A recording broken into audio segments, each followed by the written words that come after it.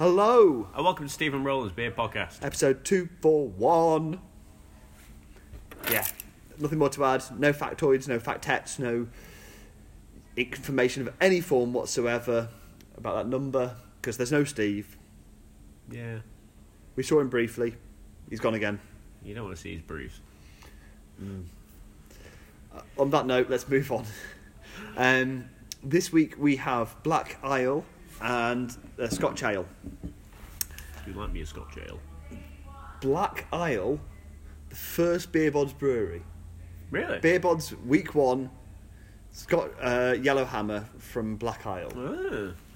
And we did have another of their beers later on, which I think was Red Kite. I think you're right. Yeah, so this is our third appearance of Black Isle in the Beer Bods. The difficult third album, so to speak. Absolutely. Let's go with the Scotch Ale open. Branding? Well, I mean, fairly consistent with what we've seen before. Do you like me a good fourth? I don't know. I wonder if we hadn't had another one there. Do you like me a good bottle cap? That's a very nice bottle cap. Yeah, they've got reasonably recognisable branding. Yeah. They're a name that I guess I've seen around now for quite a good few years. It's interesting. They're not trying to go for the typical hipster tropes either, are they? They are. No, well, I mean they're a trap brewery, but it's very far from traditional. Well, what I think of traditional British beer branding as well. So. I think they are modern traditional. Yeah. Like, I think that we've seen a lot of the regional brewers start to move to new branding that is kind of. It's kind of foot in both camps. It's meant to look a little bit more modern than some of the really old style stuff that you see. Yeah, you still do see in supermarkets, but it's also appealing to the same audience that it always did. Yeah. This is dark. It's a Scotch ale. I mean, it is very dark. We are sat in a very dark corner. If you hold that up to the light, it's a little bit more ruby. Well, maybe. Okay, yeah. I'm not entirely convinced I can see through it, but okay. That might just be you, Roland. Yeah, it's maybe the result of a day of looking at screens. Don't pretend you've been doing work. No, just looking at screens. Oh, literally looking at screens. Yes, you have actually been. Yeah, okay. Yeah, malty, definitely. It's very viscous. Scotch ales. Yeah. Do you want to talk Scotch ales then? You a big fan of Scotch ales? I don't mind me a Scotch ale. I know Scotch ales have kind of had a hard rep in recent times because they were always considered the beverage of choice for tramps. Because not only did you get a significant amount of alcohol in there, you also got a significant number of calories as well. However, I'm willing to look past that, and I think it's an interesting style in its own right. I think it is one of those though. If you either do or you don't like it, and I think you fall into the don't like them camp, if memory serves correct. Well, okay. Firstly, they're a mythical beer style, which I'm a little bit unsure on, and I think the results of that are very varied in what they actually are. Like I've tasted lots of different stuff that people have said is a Scotch ale when I bought it, and it can turn up looking very different. Like if it's a porter or a stout, I've got a pretty good idea what I expect it to taste like. A Scotch ale is kind of like look what it's going to be like. You see, I expect our Scotch ale to be is that alcohol? To be sweetness driven, completely sweetness driven. I quite often find I've had a number of ones that are quite harsh in the booze. I find quite alcohol flavours are quite prominent often. Well, again, a lot of that sweetness helps try and hide that. But no, I mean, I don't think it's a mythical style. I think it's very much a regional thing. It doesn't. No, it's mythical style though. Okay, so incidentally, you need to go. Anyone who hasn't read it and is feeling like they want to know about Scotch ale, Ron Pattinson's books on Scottish beer, very thorough, very interesting. very detailed. However, key features here. So the story goes with Scotch ale that Scotland can't get hops because they're too far north, so they don't brew hoppy beer, and they like dark beer, and they like it quite strong and malty and dark and that kind of thing. Nonsense. Basically, of the time that they're talking about, the beer they brewed, all the records say, 19th century, the beer they were brewing very, very similar to the beer that was brewed in northern Britain. Yeah, but let's and hops you could get just as easily. Like Britain was using hops from Europe at that point. You could get them in Scotland just as easily as you could get them from anywhere else. Let's not forget, though, this is not unusual in the beer industry for the brewers or the beer industry in general to create this thing that a certain type of drink is traditional or meant for a certain group of society, because we've seen it with loads of other beer styles that have gone through phases where they've been incredibly popular and then just suddenly died off. Absolutely. So what you have got is a style of beer that is naturally as a result of things, but the reasons that people claim, it was hard to get hold of hops, nonsense. Is it a style of beer? It's actually a style of beer that's been generated relatively recently. It's not. They had hoppy beers in that period, so there's some really ridiculously hoppy beers in the 19th century. The darkness thing is interesting. Really interesting one. If you were a brewery in like the north of England or somewhere at around the 19th century, then what you might do is you'd brew beer, and depending on where in the country you're shipping it, you'd add some colouring. So you brew it pale. And if the area liked it pale, you'd send it pale. And if they were going to send it to an area where they like dark beer, you'd put in a bit of caramel, make it look dark, and you'd ship it there. And they'd dose it up depending on what the area preferred. So it's exactly the same beer, just with a bit of colouring in it. No difference whatsoever in the malts.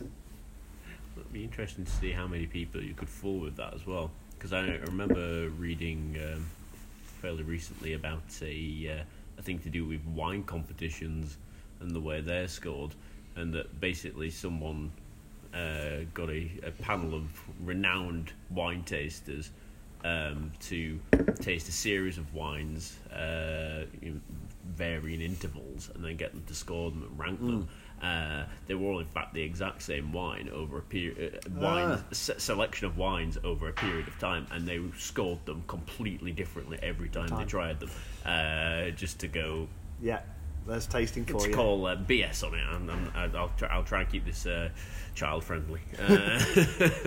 So I wonder how many people you could actually fool just by doing something like that. Just because it's interesting. There's been a lot of research recently, hasn't there, into how your sense of taste is not only linked just to olfactory things, like you're using your other senses as well to guide what you expect. So, full sensory experience impacts it, doesn't it? Yeah, but maybe they were just clever and cottoned onto it sooner than everyone else. Well, it was a well-known thing to do. It shows you that knowledge has been around a lot longer than we'd tend to give it credit for. Also, name-wise, so Scotch ale, also called Wee Heavy, also called Shilling Ale. Shilling Ale because, as of the 19th century, most beer was named on price. So a more expensive, if it was a expensive beer, you wouldn't say it would have a special name for it. You would just say it was, like these days, I guess you call it like a £2 beer, a £1 beer, a 50p beer, depending on how strong the beer was. You didn't get me a beer for 50p. Well, in this case, it would be ridiculously low. Yeah, so but that was the idea: is you name it based on how much it costs for, and the stronger the beer, the higher the cost of it. That's why you call it shilling. You know what the price is like where I'm from. Even I can't get a pint for £2. Yeah, I must admit that is maybe not the best ones, but and Wee Heavy. So heavy literally means, is strong beer. Wee, for those people who don't understand Scottish, means a small amount thereof. So I'm glad it's nothing to do with bladder.